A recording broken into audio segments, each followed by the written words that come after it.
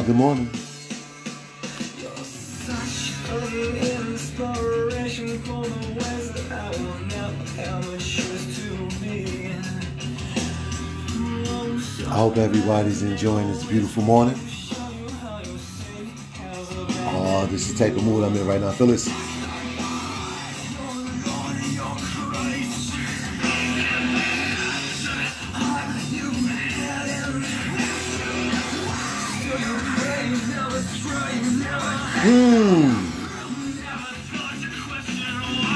Hold on, check this out.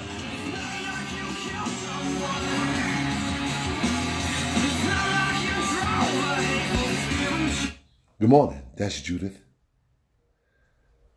A perfect circle. Sidebar, Kobe is on the table. He just likes to get up on here and start his nonsense when I get on the microphone. Good morning again. I'm in a terrific mood. Today is July 14th, 2020.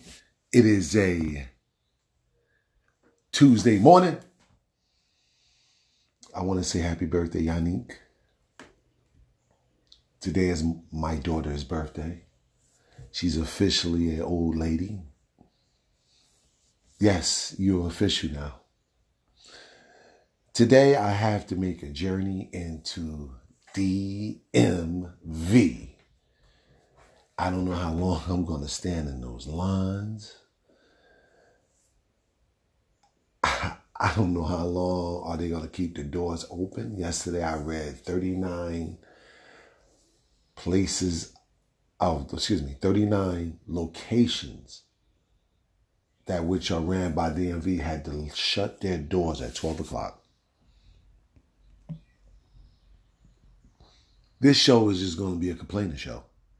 Because I truly don't understand, how do you have a system, a computer automated system, and you can't do majority of the stuff on your cell phones, and then all you have to do, make your payment, submit all your documents, and then go to motor vehicle and pick this stuff up. And then we can keep moving. There shouldn't be no lines where you have to shut the doors at 12 o'clock. I saw a video of the motor vehicle that's on Central Avenue in East Orange by the cemetery. That line was looped around the corner, down the block. And I'm like, wow, it has to be an easy way. So right now, I have to make this journey into motor vehicle. And I truly am despising it. I've always disliked motor vehicle. The people there act like they're holier than grail and act like you are just somebody beneath them because they're handling your business. Now, I understand there's a correct way of talking to someone, or there's a correct way of handling the business of which you are working for. But some of these people at D.M.V., they take this shit a little bit too serious. I understand if you don't have the correct paperwork. Hey, this is the correct paperwork here. Please read this, step to the side. And just keep it moving. It's like sometimes they have to give their opinion.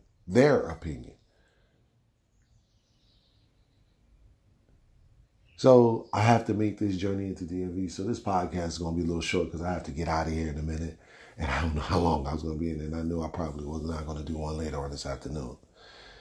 But this is going to be called, let me see, Find an Asshole.